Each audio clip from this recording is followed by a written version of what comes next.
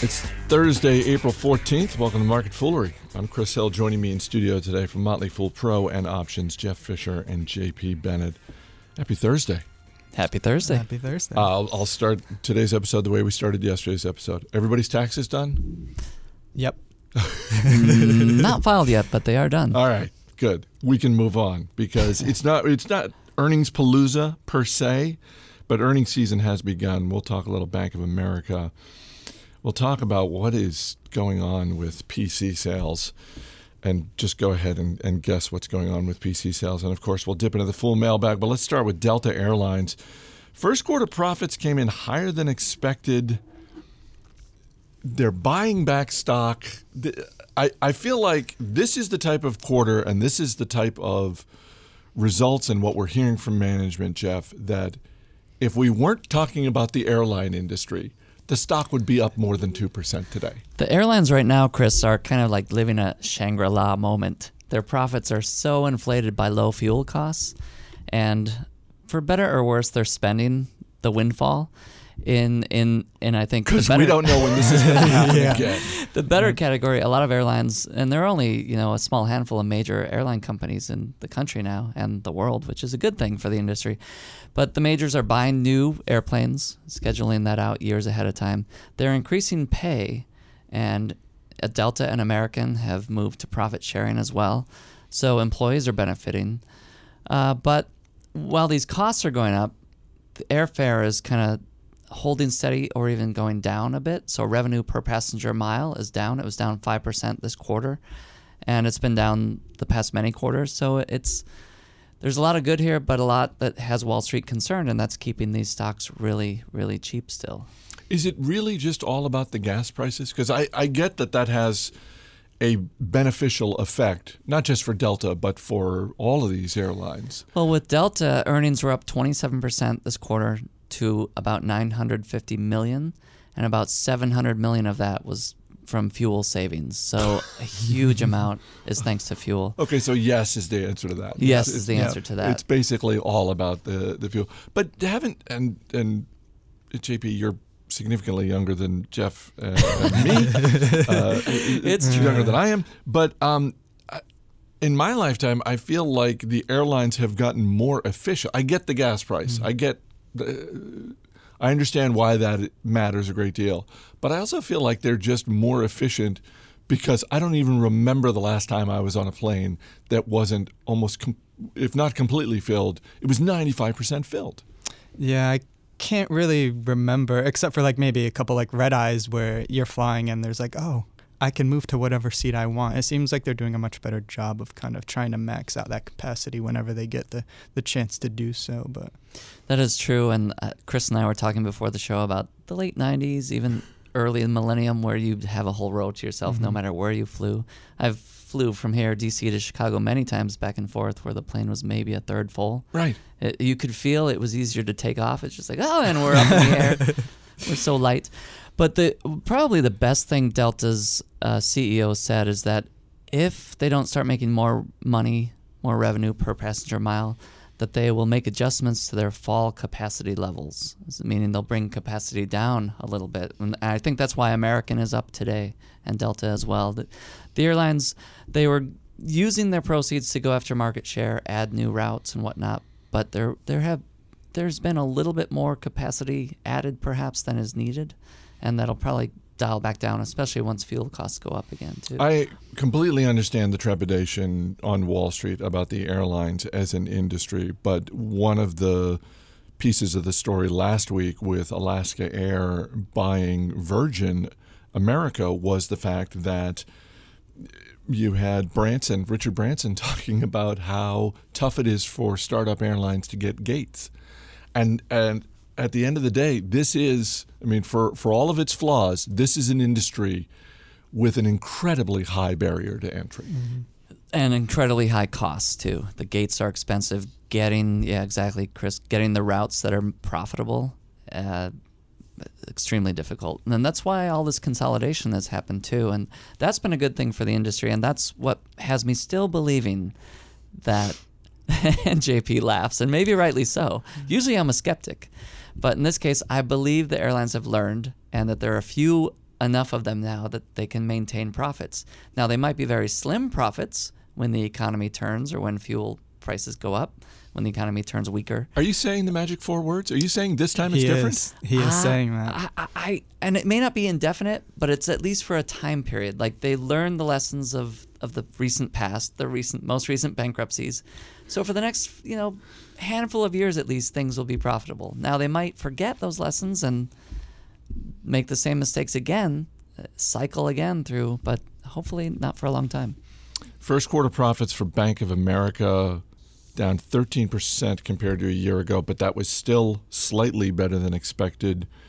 You looked at the quarter, JP. What stood out to you for Bank of America? The first thing that stood out to me is, so if you go on a Bloomberg terminal, you can look at a chart of where they basically chart analyst estimates. And what you'll see is analyst estimates for this quarter over the past 12 months basically went from top left to bottom right. So they're down like 45% over the past. For Bank of America. For this quarter, yep. Their earnings estimates for over the past 12 months fell by 45%. So yeah, they beat, but like you need to use some quotation marks there. Yeah. So basically what you had here was kind of like a tale of two cities, right? So the consumer banking side, they did pretty good. What was it? Earnings for this part of the business up 22% to $1.8 billion. They saw an increase in spending, an increase in deposits. But then you look at kind of the other part of their business. So, investment banking fees fell 22%, trading revenue down 16%. And interestingly, they had to, and perhaps not really all that surprisingly, they had to increase their provisions for credit losses for exposure to the energy markets by like around $500 million. So there really is kind of a tale of two tapes there. One side of the business doing pretty decent, other side not nearly as much. Is that a refrain we're going to be hearing from all the big banks about energy? Because it certainly was the last time around we did earnings. I would say big and small banks, if they have exposure to it. I think there probably are some smaller banks that are probably a lot more heavily concentrated. During the boom, they saw like all of this money. They kind of got a lot of exposure, worked out great for a couple of years, and now I think you're going to see some smaller banks be in a world of hurt. Yeah, I think the bigger banks, the one thing that they are doing right, whether it's Bank of America or JP Morgan or Wells Fargo, is getting more customers in the door. And that's really what their focus is right now, because they do have, as Bank of America pointed out, you have strong job gains in this country. You have increasing home prices. You have higher stocks, they mentioned. And you have the beginning of rising wages. So you do have a strong consumer, as JP just talked about. But you have low interest rates, and so you're not going to make much money there, and low commodity prices, of course. So what they're focused on is building customer relationships, getting the number of clients up, and then when interest rates do go up, they'll earn even higher profits as a result. But right now, you can make pretty decent money on a giant client customer base. And if you keep growing it, that's one way to slowly grow. Yeah, that spread, the net interest margin spread, the difference between what they get when they lend out money and what they have to pay out when people give them money.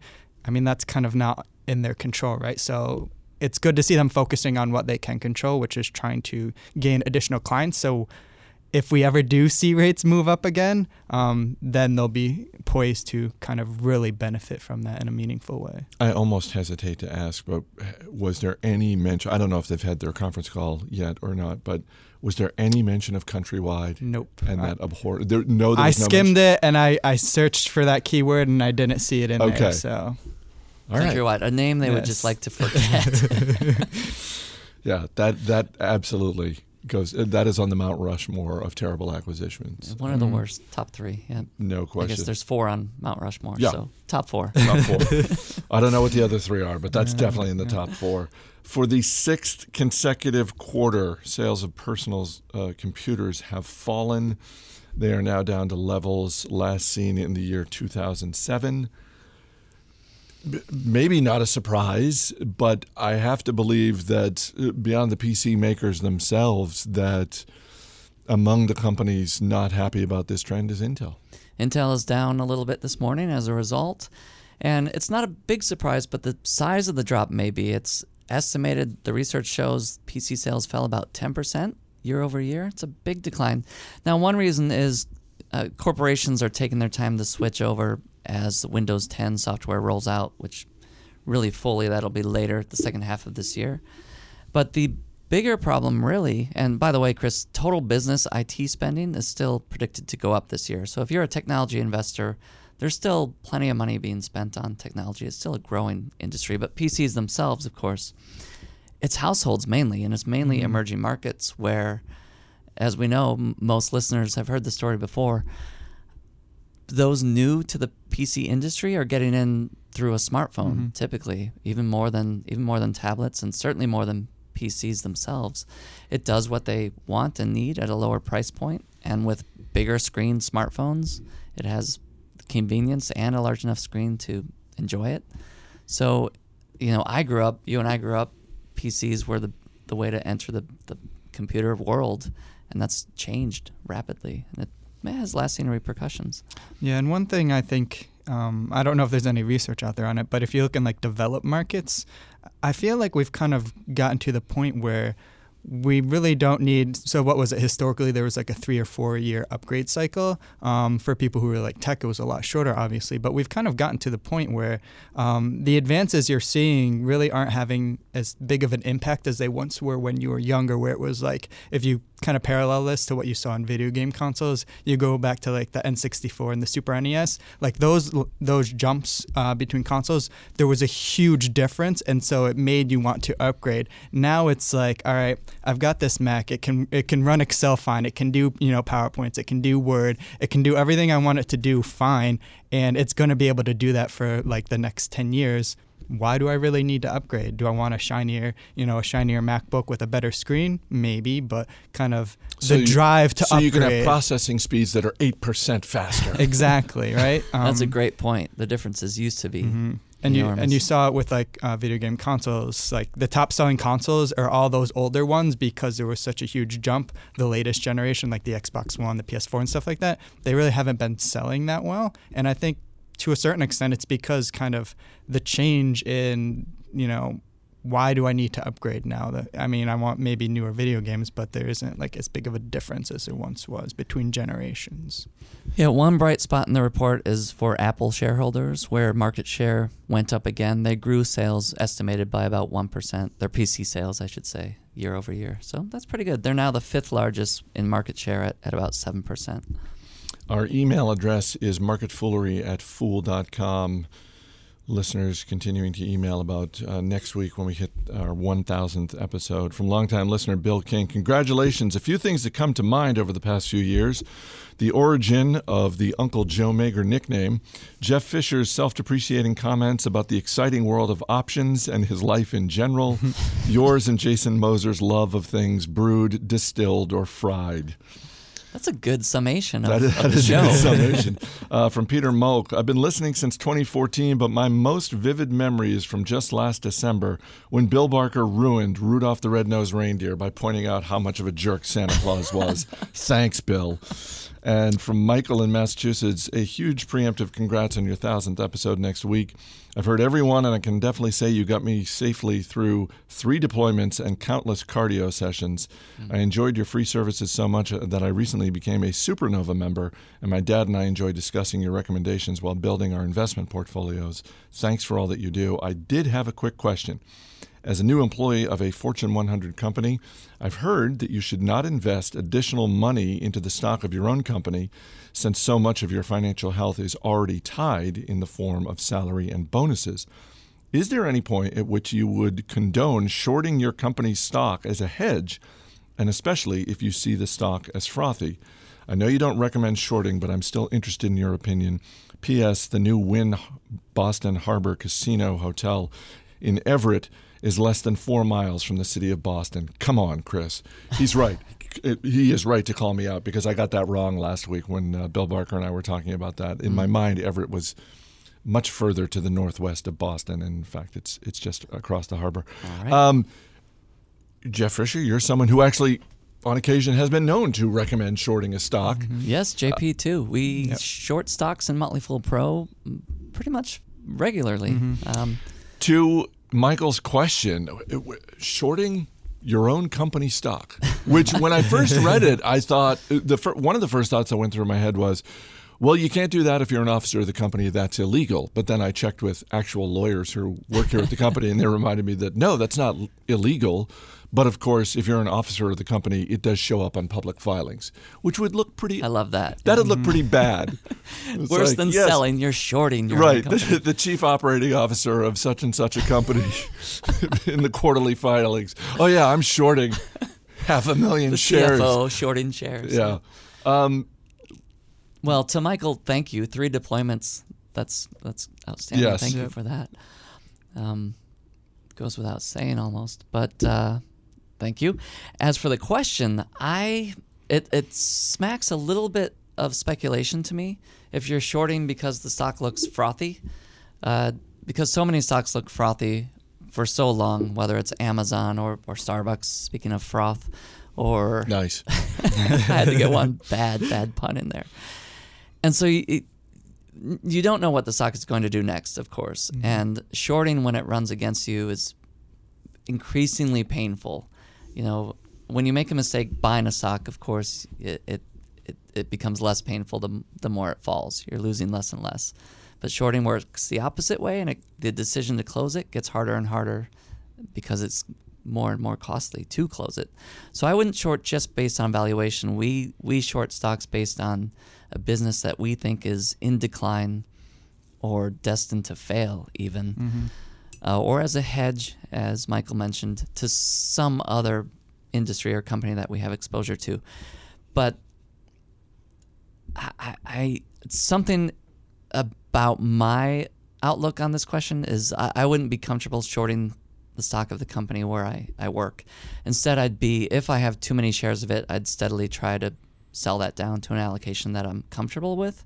At the same time, recognize that you can, and probably will if your company is generous enough, own a larger amount of shares in your company than your other holdings. That tends to happen. And so if it is a larger part of your portfolio, that can be okay. You know the company very well, and manage it accordingly. Yeah, I was just going to say, this is actually gives me a perfect opportunity to put to use all of the years I spent studying for the CFA, right? So technically what this is called, it's actually has a name. It's called like a short sale against the box. And I know Against the box? Against the box. Okay. It's another name. I'm sure there's a story behind it. No clue where it came from. I know in the 90s it was a way that was commonly used to kind of hedge out a position and earn the risk-free rate without having to like have tax implications.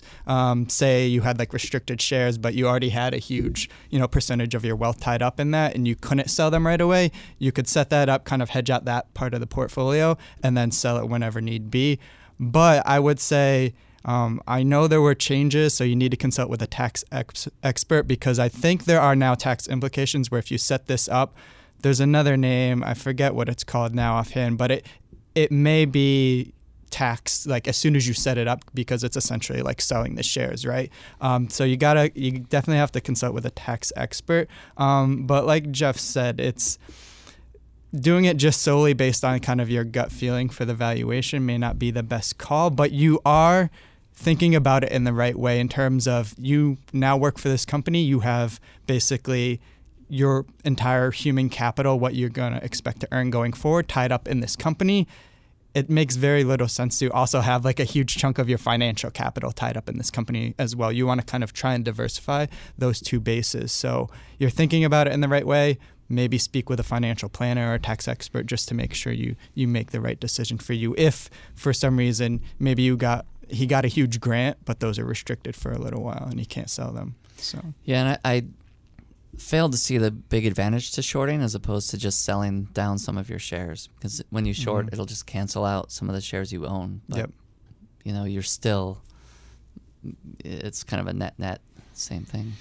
Before we wrap up, the pro service that you run is open to new members only a couple of times a year. I think the last time was 6-8 months ago. It is open now for a short time for those who are interested. We have a microsite.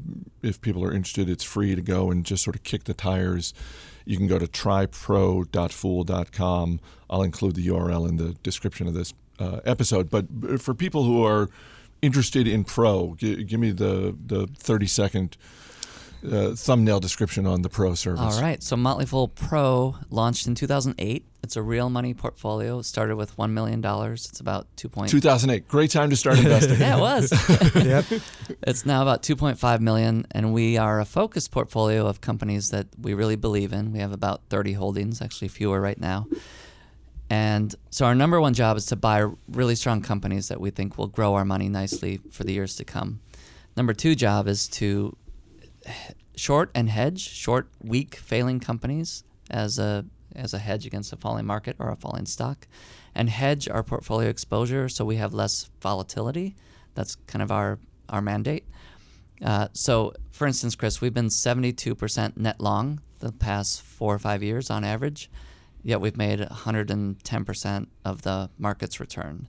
So it's a really good result if you can get it with less volatility and less risk. We have less market risk than someone who's 100% invested, but we're still getting the returns historically. Number three, we use options to create income, leverage our upside, hedge at times, hedge quite a bit with options actually. So it's a fun service that I think our goal is to generate strong returns, but also teach you how to be a better investor, and as a result of that, a calmer, more confident investor with more tools in your toolbox, as we say. And we try to have profits whether the market's going up, flat, or down. We want at least some of the portfolio making profits in any of those scenarios, and that makes investing more fun too. More importantly, it makes you calmer and better able to make good decisions. The sleep factor. Yeah. Mm-hmm. Never forget the sleep factor. You can check out the microsite. As I said, it's free. You can go to trypro.fool.com. There are a bunch of videos there, some trades as well. Yes? Yeah, there are 3 free reports there, and they all include trades ideas, writing put options for income on a giant bank, speaking of banks, a hedge that we commonly use in Pro on the S&P 500 index, just to hedge some of our market exposure. It's a hedge that doesn't have out-of-pocket costs, and if the market goes up, it doesn't cost you anything. It's no drag. It's a no-drag hedge using options. And we also have 3 Pro stocks in a report detailed for you, 3 that we own and why we own them. So there's a lot on that site. There's a lot of stuff there. All right. Yeah. Check it out if you're interested. Trypro.fool.com. JP Bennett, Jeff Fisher. Thanks for being here, guys. Thanks for having me. Thank you. As always, people on the program may have interest in the stocks they talk about, and the Motley Fool may have formal recommendations for or against, so don't buy or sell stocks based solely on what you hear. That's going to do it for this edition of Market Foolery. The show is mixed by Dan Boyd. I'm Chris Hill. Thanks for listening. We'll see you next week. She complicated, left me and you to ride. She complicated, left me and you to ride. My baby complicated, left me a mule to ride.